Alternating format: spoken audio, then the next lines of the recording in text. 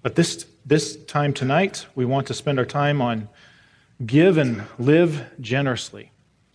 We want to focus on giving tonight, where we've talked about how the fact that God is the owner of everything. We've talked about how to be good stewards when it comes to credit and debt. We talked about last week how to be good stewards as workers, faithful workers, and doing so in such a way that it reflects God's glory and gives Him the honor and praise, and that we are distinct and different in the way that we approach work. And why do we do that? Because God Himself is a worker, and we are reflecting Him and His character when we work in such a way that pleases Him. And tonight we want to focus on giving and living generously. There's my little senseless humor up here tonight. So this is Derek's attempt to make the offering more popular. You can see in his plate that he's passing, offering a cash back. So if you give, you can get some cash back. All right? Now, I don't think we're going to practice that here at Grace, but some churches may. All right, so sacrificial giving and generous living in stewardship, our topic for this evening. Passage here from Corinthians. Now this I say, he who sows sparingly will also reap sparingly. He who sows bountifully will also reap bountifully. Each one must do as he has purposed in his heart, not grudgingly or under compulsion, for God loves a cheerful giver. And God is able to make all grace abound to you, so that always having all sufficiency in everything, you may have an abundance for every good deed. As it is written, He scattered abroad and He gave to the poor. His righteousness endures forever. God loves a cheerful giver, one who is not giving begrudgingly, but is giving generously with an attitude that God has given me everything that I have and He owns it all. So I want to reflect the fact that He is a giving God by giving to others, giving a portion back to Him. Okay? But let's first establish giving's relationship to stewardship. I was telling the men as we met a few moments ago, a lot of churches have stewardship pastors. And what do you think their main duties are? The main duty of stewardship pastors in most churches is to raise funds, to bring in more giving, increase the giving at the church. But stewardship, what does that have to do with? That has to do with what remains after you give. Stewardship is managing what you have left. Right? So giving comes first. We give away a portion of what God has given to us, recognizing that He is the owner of it all. But what we maintain, what we keep, is what we steward. So there needs to be a separation in our understanding between giving and stewardship. So stewardship isn't primarily about giving. Stewardship is primarily about managing what you keep. Okay? So in our stewardship series, even though this is a stewardship series and our focus tonight is on giving, we understand what the distinctions are between those. So as a manager, you are to give away a portion of what belongs to the Lord first through sacrificial giving and allow Him to bless that giving. What remains is the amount you manage as His faithful steward. So therefore, giving is a precursor to the practice of stewardship. One must first possess a stewardship mentality. All of this belongs to the Lord. It doesn't belong to me. And that is your foundation, because if you give in such a way that this all belongs to me and I'm just going to dole out a little bit to God, but this is all mine, that's not the way the Lord wants us to approach giving or stewardship. We have to approach it with an open hand. Whatever the Lord places into our hands, we leave it open. We don't clutch it and hold on to it. It is His to use in the way that He desires to use it. When I give, I am giving a portion of what he has given to me. When I keep, I'm now managing that portion of what remains of what he has already given to me. Now, we're going to be talking about giving, and we'll end up in the New Testament. But this is a major question that many people have who've come maybe from other churches or had different experiences. Is tithing the minimum standard of giving for the church-age believer? If you listen to any kind of Christian financial authors or read their blogs or speakers or read their books, the majority of them have this kind of attitude. That the beginning place for giving for us in the church is the tithe. And that's where it starts. Well, I'm going to demonstrate to you from Scripture tonight that that's not the case. That is not the principle that we follow as New Testament believers, as believers in the church. Okay? So we're going to start with a foundation in the Old Testament. I want you to really understand the purpose of the tithe in the Old Testament, how they functioned, what their purpose was. But as we do that, you need to understand, in the Old Testament, there is voluntary giving, and there is obligatory giving, or giving that is required. There are both of those. And we're going to see, in a sense, there's the same in the New Testament. Most people, when they think of giving in the Old Testament, it's a very monolithic view. Well, in the Old Testament, there was a 10% tithe, and that took care of everything, all giving. Well, that's just not the case. It's a little bit more complex than that. And we're going to see that tonight. So I do want to go through an explanation and an examination and explanation of tithing and talk about this, how it developed in the Old Testament and what the purpose of it was. And as we go through that, it's going to set the foundation, an understanding of how Israel functioned and how God desired for Israel to function in the Old Testament. First, I want to start off with, this is actually an example prior to the law of Moses being given, where we have the instructions on tithes. So here's an explanation. This is about Abram. A couple of times in the Old Testament, before we get to the law of Moses, the tithe is mentioned. Here's one of them. Then after his return from the defeat of Chedorlaomer and the kings who were with him, the king of Sodom went out to meet him in the valley of Sheva, that is the king's valley. And Melchizedek, king of Salem, brought out bread and wine. Now he was a priest of the Most High God.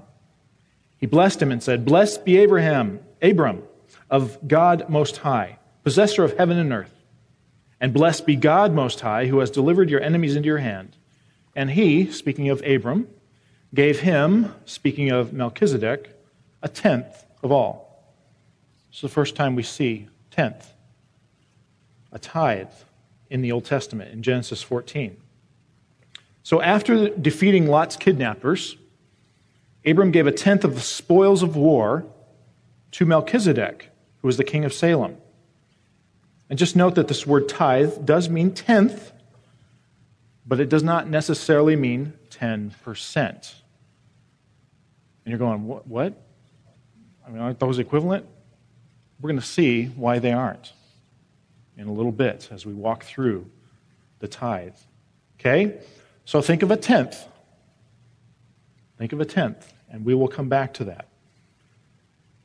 And this practice was according to ancient Near Eastern custom.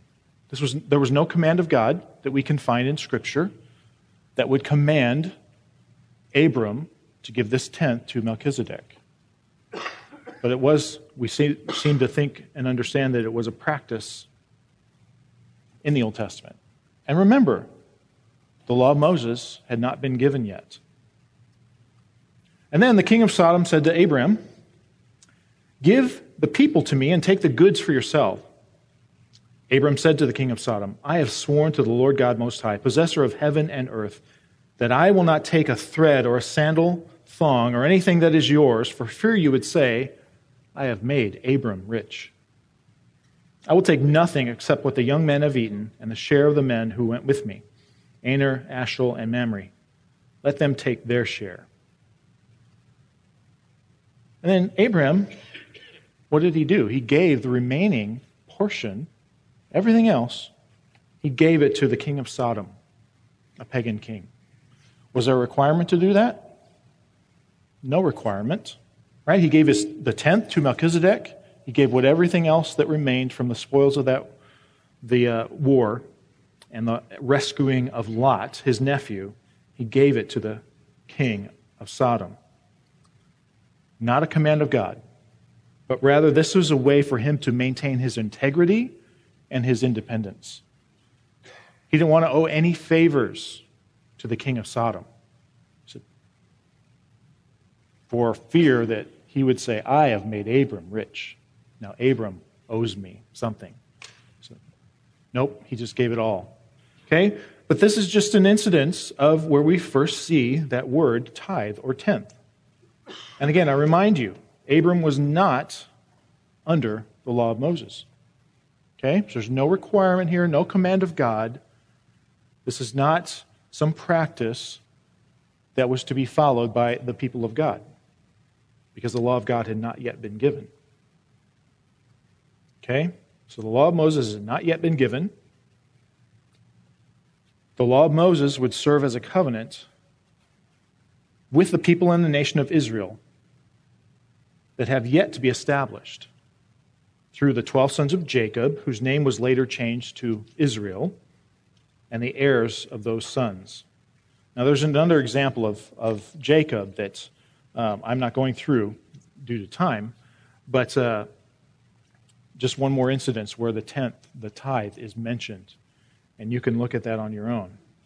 But the point is, neither Abram nor Jacob gave out the direction or command of the Lord, but rather they each gave according to a cultural practice and their own desires. There was no divinely required pattern of giving established, either in Abram's life or in Jacob's life. Now, when we come to the time where the law of Moses is established, we see that as the Israelites are preparing, the second generation that came out of Egypt, as they are preparing to go into the promised land, God gave Moses to Israel as her leader and led them through the wilderness all the way up to the point. We know that Moses was not allowed to go in, only the two spies were allowed to enter. And then only the second generation that came out of Egypt. But the Lord gave Moses to the people of Israel as their leader, and the law as the nation's constitution. This is how the nation is going to function when it enters into the land. These will be the rules and regulations that will establish your patterns of worship, your patterns of how you are to treat one another, patterns of justice, patterns that will allow this nation to be a separate nation, a nation that is distinct from all the nations around. So that's the law of Moses, which included, as we've talked about here in the beginning, the law of Moses included voluntary provisions for free will and thanksgiving offerings to the Lord. It also included obligatory laws for supporting the nation's civic and religious life under a theocratic government. So really, the nation was governed by the Lord himself. This was a theocracy. Moses was to serve as the leader over that nation, who would be the go-between between the Lord and the people. And so this was a unique situation. The nation was to be governed by God, and the law was given directly by God through Moses to the people. And in Deuteronomy, in establishing when they get into the land, the Lord is giving direction here. And here are some directions about giving. Deuteronomy 12, 5 through 7. But you shall seek the Lord at the place which the Lord your God will choose from all your tribes. We know that that is going to be Jerusalem and the tribe of Judah. to establish his name there for his dwelling, and there you shall come. There you shall bring your burnt offerings. Look at all these different kinds of givings. Burnt offerings, sacrifices, tithes, the contribution from your hand, your votive offerings, your freewill offerings, and the firstborn of your herd and your flock. There we see several different aspects of giving, from voluntary giving to obligatory giving, giving that is required. There also and your household shall eat before the Lord your God and rejoice in all your undertakings in which the Lord your God has blessed you. Right? So there is voluntary giving under the law of Moses. I want to give you just a couple of examples of that. In Exodus, tell the sons of Israel, from Exodus 25, to raise a contribution for me from every man whose heart moves him. Is that required or voluntary? It's voluntary, right? This is voluntary giving. In Exodus 36, they received from Moses all the contributions which the sons of Israel had brought to perform the work of the construction of the sanctuary. What was the purpose of this giving? It was to build the sanctuary. And they still continue bringing to him free will offerings every morning. And the workers who were gathering all this, they said to Moses, the people are bringing much more than enough for the construction work. So Moses issued a command for them to stop giving. They gave so much that Moses had to say, stop. We have more than what we need to build the tabernacle. So this is voluntary. The people gave. Remember, they took all the spoils when they left Egypt, and they brought them with them. So they had very much. And in the wars along the way, the peoples that they conquered. So what was, again, the purpose of the free will offering in Exodus? It was for the construction of the tabernacle and its contents. Completely voluntary. No requirement. There's also a similar type of call to give in 1 Chronicles 28. And there, then the people rejoiced because they had offered willingly, for they made their offering to the Lord with a whole heart, and King David also rejoiced greatly. What was the purpose of the giving in 1 Chronicles 29? This time, it's for the construction of the temple.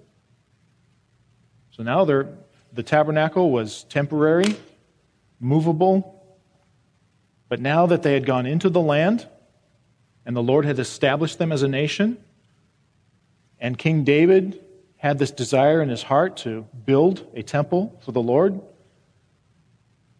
well, the Lord did not allow him to build it, but the Lord did allow him to make preparations for his son to build it, Solomon. So this call went out, give. And they gave willingly. Again, it's not mandatory giving. It's not obligatory. Okay? So those are just some examples of voluntary giving in the Old Testament. But I do want to return to tithes and try to give you a more solid understanding of tithes. Because there's many misconceptions. There's great confusion that remains among believers today. There is inaccurate teaching in many churches. There is a misunderstanding of the purpose of tithes in the Old Testament. And tithing is often incorrectly suggested as the starting point, as I mentioned earlier, or the minimum amount of giving for church members. Well, let's see how this is perpetuated.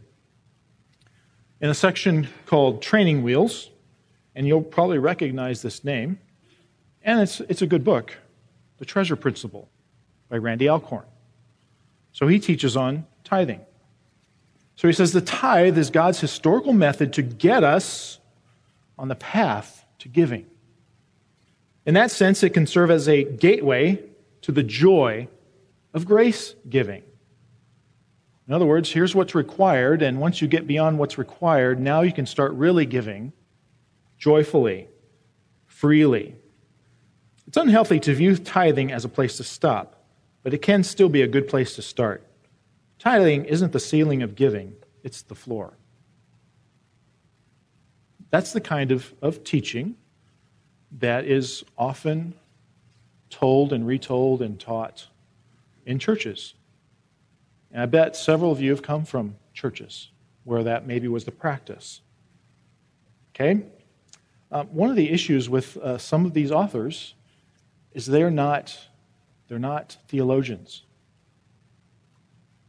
They haven't studied these things thoroughly, but yet they're writing on them, and they're very influential over other people. Not saying anything bad against Randy Alcorn. Great, I'm sure. He's a very sacrificial man, giving man, and this is a really good book, okay? But I wouldn't endorse every single thing I find in it. One of my heroes, Larry Burkett, you've heard me mention him and quote him in weeks past. He says the word tithe means 1/10. It's the minimum portion that a Christian should tithe. The tithe's purpose is to be a testimony of God's ownership, and thus it is meant to be individualized. Again, more teaching like this. This is continually taught in churches. Let me start you out then with a tithing quiz. And this comes from Stewardship Ministries, which is one of the few online sites I've found that really has a solid understanding of this. So, ask the question here, true or false? Jesus never tithed. Let me hear you. True, false? I've heard some both. True. We don't have any incidents at all of Jesus tithing. Now you say, well, just because the Bible is silent on it doesn't mean he didn't do it. He was under the law, and certainly as a son of the law, he would follow the law. Absolutely, he would. But we're going to see that the tithe would not have applied to him. True or false? The Apostle Paul, now we're talking about the Apostle Paul, the saved Paul, not Paul the Pharisee, or Saul the Pharisee prior to his conversion in Acts 9. True or false? The Apostle Paul tithed and taught the New Testament church to tithe in his epistles. False. False. He didn't. True or false? The first fruits offering and the tithe were the same thing in the Old Testament. It's false. True or false? In the Old Testament, the people were required to tithe first, and then any giving over that amount was considered a free will offering. False again. True or false? The tithe that was brought to the storehouse in Jerusalem came from the Levites, not the people of Israel. It was a tithe of the tithe that they had received from the people. True. True or false? The Old Testament tithe was based on a person's increase in assets, not on his annual income. True. Not doing so well, huh? True or false? In the Old Testament, the tithe was not a fixed percentage. That's true. I gave that one away a little while ago, actually. True or false? The tithe was never money, but consisted of food so that the priests and Levites would have something to eat. True. True. True or false? The priests and Levites who received tithes could not personally own any land themselves. True. All right. I like that conviction. True or false? Tithing was a kind of property tax system used in Israel to underwrite its national administration, festivals, and welfare services. True. Some of you are like, where is he getting this stuff from? True. All right. So let's return then to the obligatory giving under the law of Moses. Let's talk about this tithing, and let me provide you with an overview of it here. Okay? Tithing was instituted by God through the law of Moses. The law of Moses applied only to Israel, and the tithe applied only to the landowners of Israel that raised crops or herds. Probably aren't familiar with that, such a restrictive and definition. There were 3 separate tithes that are prescribed in the law of Moses. They total approximately 23 1/3%. Why do I say that? Well, there were 3 different tithes, and it basically came down to a 3-year cycle. 20%, so 2 tithes per year, 20%, 20%, or a tenth and a tenth, 2 tenths. Second year, same thing. Third year, a third tithe was added for another tenth. So if you average those out, it's about 23 1/3 per year. But the cycle was basically 2 tenths, 2 tenths, 3 tenths.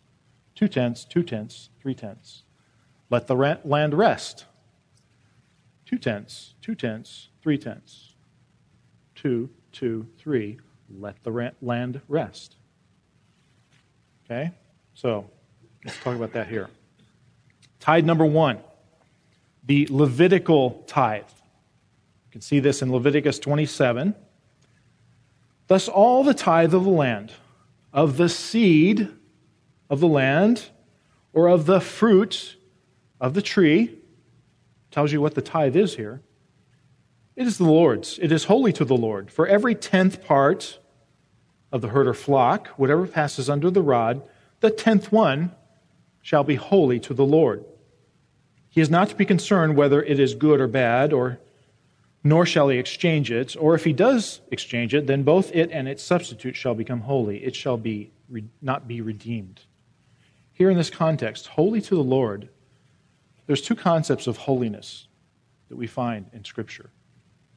And the fundamental understanding of holiness that we find in the Old Testament is separateness. When something was holy, that means it was separated from the common and used only for a particular purpose. When God says, I am holy, I am separate from everything else that exists. Easiest way to define God. Put God on one side, everything else on the other side, and draw a line. God and everything else. God is separate from His creation. He is the creator. Everything else is created. He is completely separate from. Does that make sense? Separate. Okay? The Levites were separated from the other tribes. The priests were separated from the other tribes so that they would serve in the temple in that capacity. Okay? So that's the primary understanding. It also includes that understanding of His, in a sense, His righteousness, His purity. Okay? So something that separates, but is righteous, pure. That holiness. And we see that more developed for us in the New Testament. And that's what we commonly identify holiness with. But here, it is the Lord's. It is holy to the Lord. It is separate to the Lord. Okay, so let's break that down a little bit. So it's the yield of the produce of the land. The seed of the land, as it's specified in those verses, and the fruit of the tree. Crops. It's food. And then every 10th animal of the herd or flock. Don't pick the best or the worst. These are not sacrificial animals. Okay? But these are given for a particular purpose that we will see here, for the Levites. And it's not the first of every 10, but the last of every 10. So in other words, you put the rod down, have your animals cross through, and if you have 9 animals that cross under the rod, how many do you give? 0. If you have 10, how many do you give? 1. If you have 13, how many do you give? Is that 10%? No, it's every 10th. If you have 19, how many do you give? 1. 23? 2. Okay? So if a man has only 19 animals, he's going to give 1.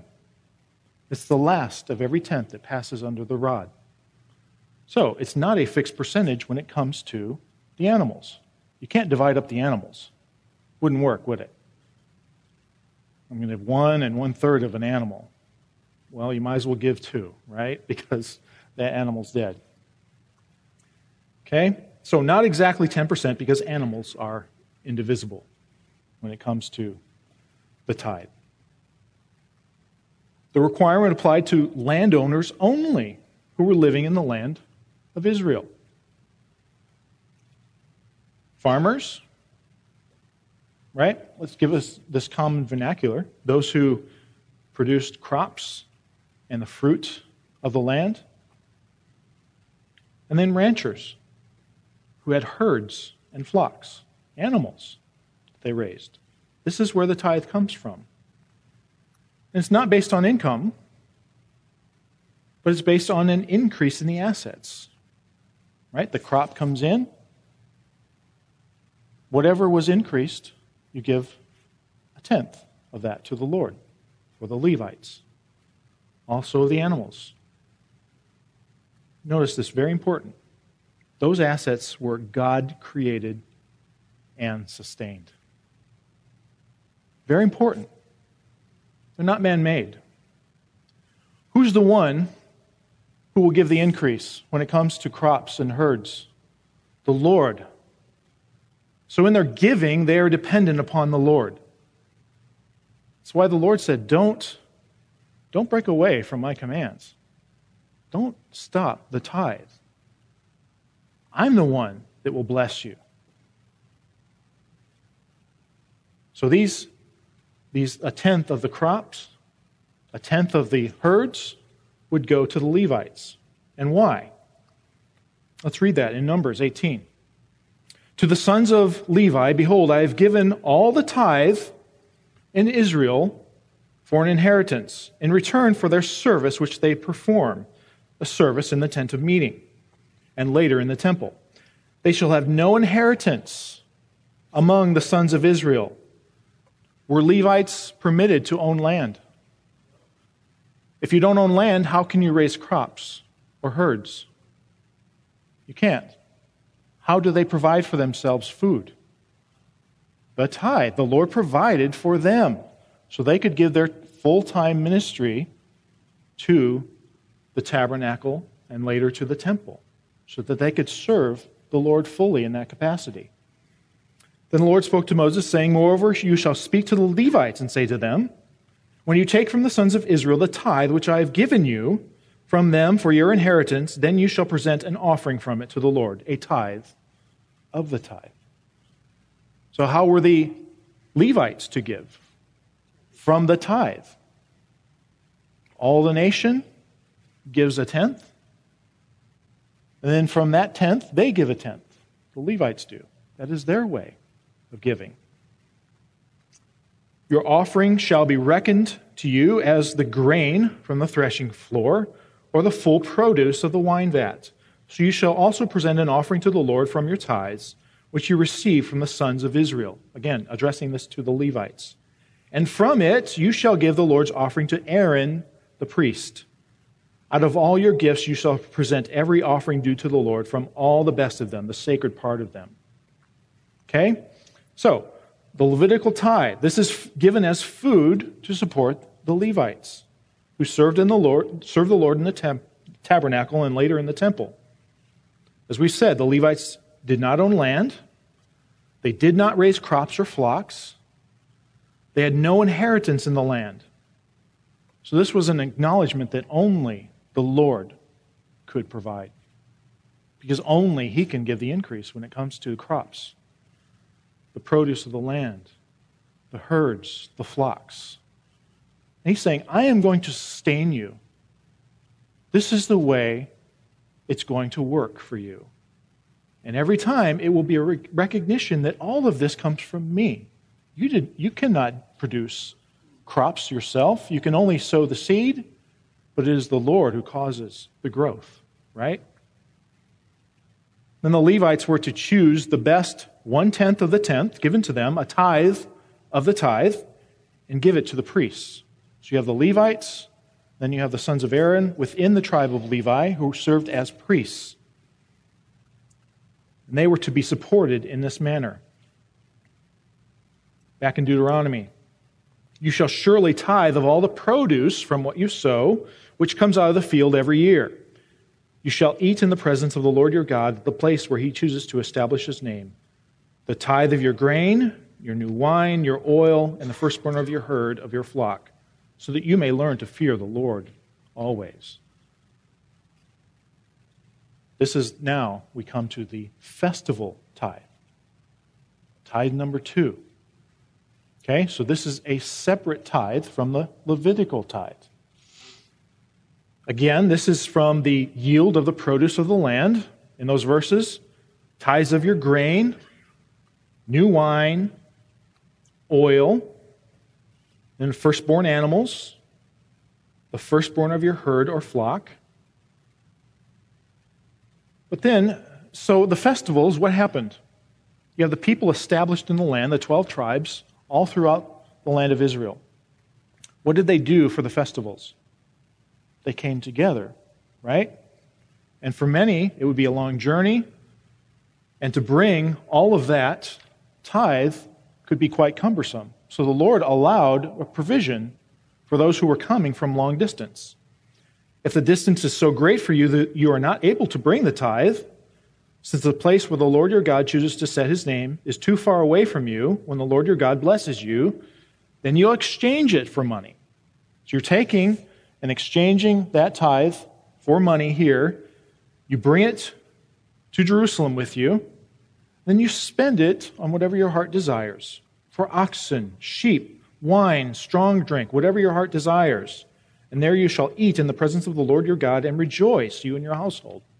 These were part of the regular festivals that Israel was to have on an annual basis.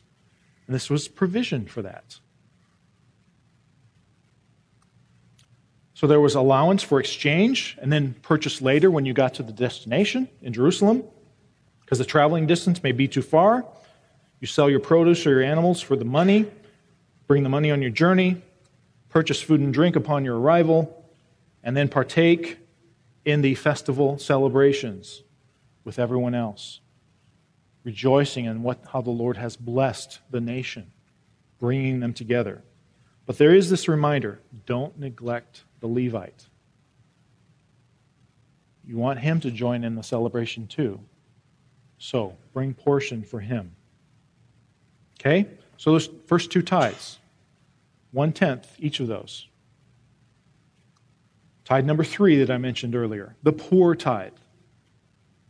At the end of every 3rd year, you shall bring out all the tithe of your produce in that year, and shall deposit it in your town. The Levite, because he has no portion or inheritance among you, and the alien, the orphan, and the widow who are in your town, shall come and eat and be satisfied, in order that the Lord your God may bless you in all the work your hand, all the work of your hand which you do. Okay? So recall the 7-year cycle of Sabbaths. The land was to be given rest in the 7th year. So this allows for 2 cycles of 3 years each. Every 3rd year, let the land rest. Every 3rd year, let the land rest. So every 3rd and 6th year of that cycle, a tithe was to be taken and stored within the city where the people lived. What was it intended for? This is really welfare for Levites, aliens, orphans, and widows. The Lord wanted to provide for them as well. So this is the way that the Lord is providing on a very practical level for the nation of Israel. The Lord blesses the nation. The nation recognizes that by giving the tithes to support the Levites so that they can be fully engaged in ministry to the people. He also gives the other tithe, right? The second tithe, the festival tithe, so that they can rejoice together. And then the poor tithe. Reiterate here. It was not based on income, but on the increase in the assets. It served as a kind of property tax in Israel. It affected only landowners with crops and herds in the land of Israel. It was used to support the Levites, the priests, and the poor. And on an annualized rate, about 23 1/3. of the increase of the produce and flocks. So, the tax came on whatever the Lord blessed them with. It was a recognition that God was their sovereign king and ruled over them. And we see what happens when Israel later rejects God as their king and chooses their own. But these were only in effect under the law of Moses for the nation of Israel. So take all that and try to apply that to the church. We're not Israel. We're not living in the land of Israel. Not all of us own vast acres of land. We're not farmers, ranchers. We don't live in a theocracy. You see how this was all practical for the nation to function according to the way God designed it. Does that make sense? Then we see additional giving under the law of Moses. Free will offerings, which consisted of burnt offerings, peace offerings, sin offerings, trespass offerings, first fruit offering, firstborn offering. Okay? So there's much more, and that's the limit of what I can do tonight, right? Just wanted to present to you those three tithes, understand the purpose of those in the Old Testament. But before I move on to the New Testament, I want to talk about the number one misinterpreted passage on tithing. And you hear this all the time. From Malachi 3, will a man rob God? Right? You can just hear the pastor preaching it, right? When the giving is low, here's the pastor preaching. Will a man rob God? Yet you are robbing me. But you say, how have we robbed you? In tithes and offerings. You are cursed with a curse, for you are robbing me, the whole nation of you. Bring the whole tithe into the storehouse, so that there may be food in my house, and test me now in this, says the Lord of hosts, if I will not open for you the windows of heaven and pour out a blessing until it overflows. Pastors will preach that and just apply that directly to the church with no real explanation of what's going on here in Malachi. If we were to take a look at Malachi, you can see that the book begins by speaking of the failings of the leaders of Israel. The priests were offering blemished sacrifices. Chapter 2, God's name was being defiled, and the people were practicing idolatry. Why? Why was that the case? Well, this tithe that we spoke of, the tithe of the tithe, was not being collected and placed in the storehouses. Therefore, the Levites began working in the fields. But they were forbidden to do that. What happens? They don't have food. The tithe is not being brought to them to support them. What do they have to do? They go out and work in the fields. What happens to the temple ministry? Falls to the side. People practice idolatry. God's name is defiled. There's no spiritual leadership to lead the people. No reliance upon the Lord, no recognition of Him. So God's name is defiled. So as a result, the tithe was not being brought to the storehouses in Jerusalem. It's not talking about the church. And the temple service was being neglected. Israel was robbing God by failing to obey the law of Moses in this vital area of ministry. They failed to obey the commands of the Lord, the very method by which their nation would be blessed, the method by which they would continue to recognize God as the giver of all things, the sustainer, their sovereign ruler. And they robbed Him. All right? So, that should give you just a brief overview of tithing. And I bet if we took the quiz again, you'd all do much better this time. So let's just move on for the last few moments here. Some of the giving principles in the New Testament. I would highly commend to you a series by our Pastor John MacArthur, 2 Corinthians 8 and 9. It's a great series. He talks about stewardship and giving. Excellent. I would highly encourage you to listen to that. Find it. You can find it on Grace to You, stream it, and listen to it. But as we come to giving principles in the New Testament, there is voluntary giving and obligatory, maybe giving should be in quotes here. In this, for us, there is voluntary giving in the church. Our obligatory giving is really taxes. Right? We live under the rule of law. We live here in a nation that has laws, and they require taxes. Yes, they may abuse that, but yet Scripture is clear, the New Testament is clear, Romans 13 is clear that we are to pay our taxes. Those taxes provide public services for us. Roads, bridges, police departments, fire departments. Right? So, in a sense, we have that obligatory giving that supports our government and how they should use that for the benefit of the people and to maintain a society under the rule of law. But as we go to the Gospels, giving in the Gospels, during Christ's life and ministry, well, the law of Moses was still in effect. Therefore, tithing was still in effect as we go through the Gospels. Yet, there were the timeless principle of giving freely and generously to others in the Old Testament was reiterated by Christ.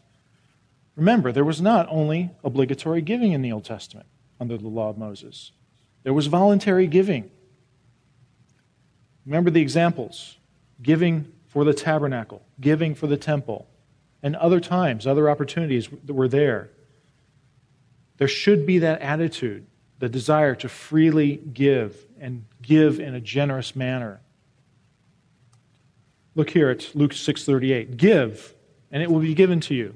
These are the words of Christ himself. They will pour into your lap a good measure, pressed down, shaken together, and running over.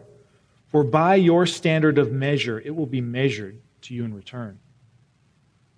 Be generous, and the Lord will be generous to you. This is not health, wealth, and prosperity gospel. No, this is the principle of reaping and sowing, having a generous attitude, giving generously. You cannot outgive the Lord. After Christ's death, resurrection, and ascension, we see that the law of Moses is no longer in effect. When Christ died, the veil was ripped from top to bottom, indicating that the law of Moses, that whole system, was done away with. The old covenant was done away with. And the law of Christ goes into effect. And we really see that as there's a transitionary period from under the law, under the old covenant, to the church age. And the church is born at Pentecost. And there's this transition away from the law and under the law of Christ. So since the law of Moses is no longer in effect after the cross, tithing is no longer necessary. There's no longer a Levitical priesthood to serve in the temple. No longer a need to support them. So the tithe is done away with. Giving for the Christian is now based on a set of biblical principles. And there are numerous examples of sacrificial giving that are provided throughout the New Testament. We'll briefly look at some of those. Since the Israelite economy no longer existed under the Mosaic law, all required giving under the law ceased. Done away with. No longer needed. Tithing is no longer necessary, since the Levitical priesthood and their service in the temple had been abolished. So there's no longer a need to support that ministry. I think of the words of the Apostle Paul in Acts 20. In everything I showed you that by working hard in this manner, you must help the weak and remember the words of the Lord Jesus. How he himself said, it is more blessed to give than receive. This is the kind of attitude that we must transition to. If you think that your giving is obligatory when it comes to the church, I must give this no matter what my hard attitude is, that's not the way we are to give. we are to understand that it is a blessing to give, that we should give with open hands, freely give. 2 Corinthians 8. There's an example from the churches of Macedonia. Okay, these churches that were established in Macedonia, this is the first churches that are established in Europe, apart from the land of Israel, on Paul's second missionary journey in Macedonia and Greece. So you have the Philippian church, the church at Berea, the church at Corinth, right? These churches are established. They have no Old Testament background. Most of these people were pagans, saved out of their pagan idolatry. But they understood the transformation that takes place in the life of a believer. Now, brethren, we wish to make known to you the grace of God which has been given in the churches in Macedonia, that in a great ordeal of affliction, their abundance and joy of their deep poverty overflowed in the wealth of their liberality. I like to say, be a conservative spender and a liberal giver. For I testify that according to their ability and beyond their ability, they gave of their own accord, begging us with much urging for the favor of participating in the support of the saints. And this, not as we had expected, but they first gave themselves to the Lord and to us by the will of God. See, they had that attitude of not only giving generously, but living generously. They gave themselves to the ministry. They gave themselves to loving the brethren. They gave themselves to the ministry of evangelism. They had that kind of attitude because they understood the life from which they had been rescued. They understood that they now had a new owner. They understood that he is a benevolent and giving owner, not a harsh taskmaster. And they desired to serve him with hearts of gratitude and to give to those in need, even though they themselves were poor. They gave, not just according to their ability, but beyond. Their generosity overflowed from a heart of thanksgiving and love for and devotion to the Lord. They gave sacrificially. They gave willingly, according to their ability and beyond their ability, of their own accord. They begged for the opportunity to give. Wow, what kind of attitude is that? They begged for the opportunity to give to others who were in need. That's quite a transformation of heart, is it not? And they viewed giving as a privilege. They were very deliberate and proactive. They didn't come on a Sunday morning and as the offering containers are passed, say, oh, I better give something. Pull out my wallet. Okay, I got a $5. Pop it in. No, they were very deliberate and proactive, not just reactive. They deliberately desired to give. Look in chapter 9, 2 Corinthians. Now this I say, he who sows sparingly will also reap sparingly. And he who sows bountifully will reap bountifully. Each one should do just as he has purposed in his heart, not grudgingly or under compulsion. For God loves a cheerful giver. You can see the rest there. This is the kind of attitude that we are to have. You cannot outgive God. Give generously. Paul reminded the Corinthian church of their commitment. The Corinthians in the church had determined that they were going to send an offering, collect an offering, and send it for the believers in Jerusalem who had great need. Paul reminded them of the principle of sowing bountifully in order to reap bountifully. 2 Corinthians 9:7 really serves as a one of the primary texts on giving in the New Testament. Each one must do just as he has purposed in his heart, not grudgingly or under compulsion, for God loves a cheerful giver. Give purposefully, not just impulsively. Give freely, not under compulsion. And give cheerfully, not greedily or from stinginess. Not just what is left over. Paul also reminded them that God is the supplier of grace in money matters, and will make certain that they have everything that they need from God and find contentment because of their trust in Him. The result will be increasing thanksgiving to God. They will learn that they cannot outgive God. Why? He had already given the greatest gift of all, His own Son. In verse 15, Paul says, "Thanks be to God for His indescribable gift." Want to be like God? God gave. What did He give? His own Son. He gave His own Son to redeem us from sin and death. That was the price that had to be paid. And the Father freely gave the Son, and the Son willingly gave Himself for us. Our giving should be a reflection of that kind of attitude.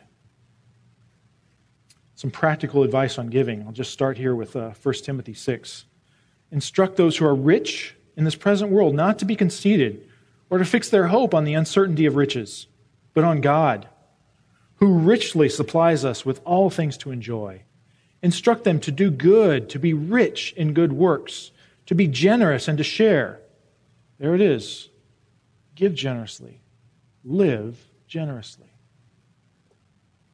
Storing up for themselves the treasure of a good foundation for the future, because their mindset is not here. It is on the future with Christ, so that they may take hold of that which is life indeed, eternal life. So some practical giving advice. You need to turn this question from how much should I give to how much should I keep? You're a steward. You're a manager. It's not yours. Lord, how much do you want me to keep? How much, Lord, do I need? We often want to fulfill all our wants, right? Beyond our needs, we want to fulfill our wants. But the steward says, it all belongs to you, Lord. How much do you want me to keep? How much is enough for me to sustain my family after I give? That's the question we really need to ask ourselves. Giving must take the highest priority in your budget. There's no predetermined percentage that's required. All giving for us is voluntary when it comes to the church and to charitable giving. You can choose to give a certain percentage, but that's not required. Okay? You can choose 7%, 9%, 15%, 20%, 30%, 50%, 70%. I'm sure that there are men who have that capacity, that the Lord has blessed them in such a way. They could give away well more than half their income and be fine. And I know there's others of us where you may say, you know what, $5 is pushing it for me in my situation. But it's that hard attitude. It's all voluntary.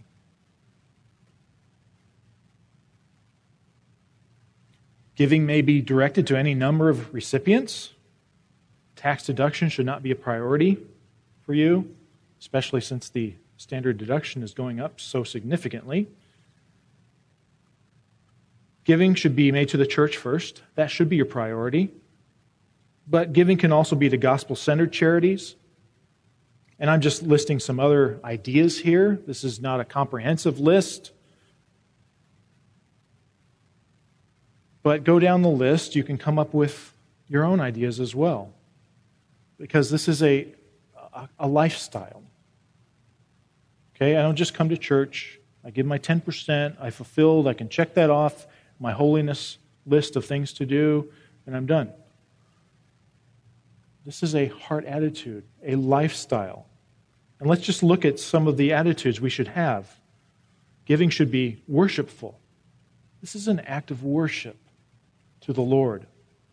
It should be cheerful. It should be voluntary. It should be generous, sacrificial, deliberate, purposeful, consistent, and future-oriented, looking to our future home, not laying up treasures here, but laying up treasures there. You can't take it with you, but you can send it ahead. Right? So as long as you're following these principles and seeking the Lord while also providing for your family, give what you're determined to give out of a thankful heart. Don't just give generously. Live generously.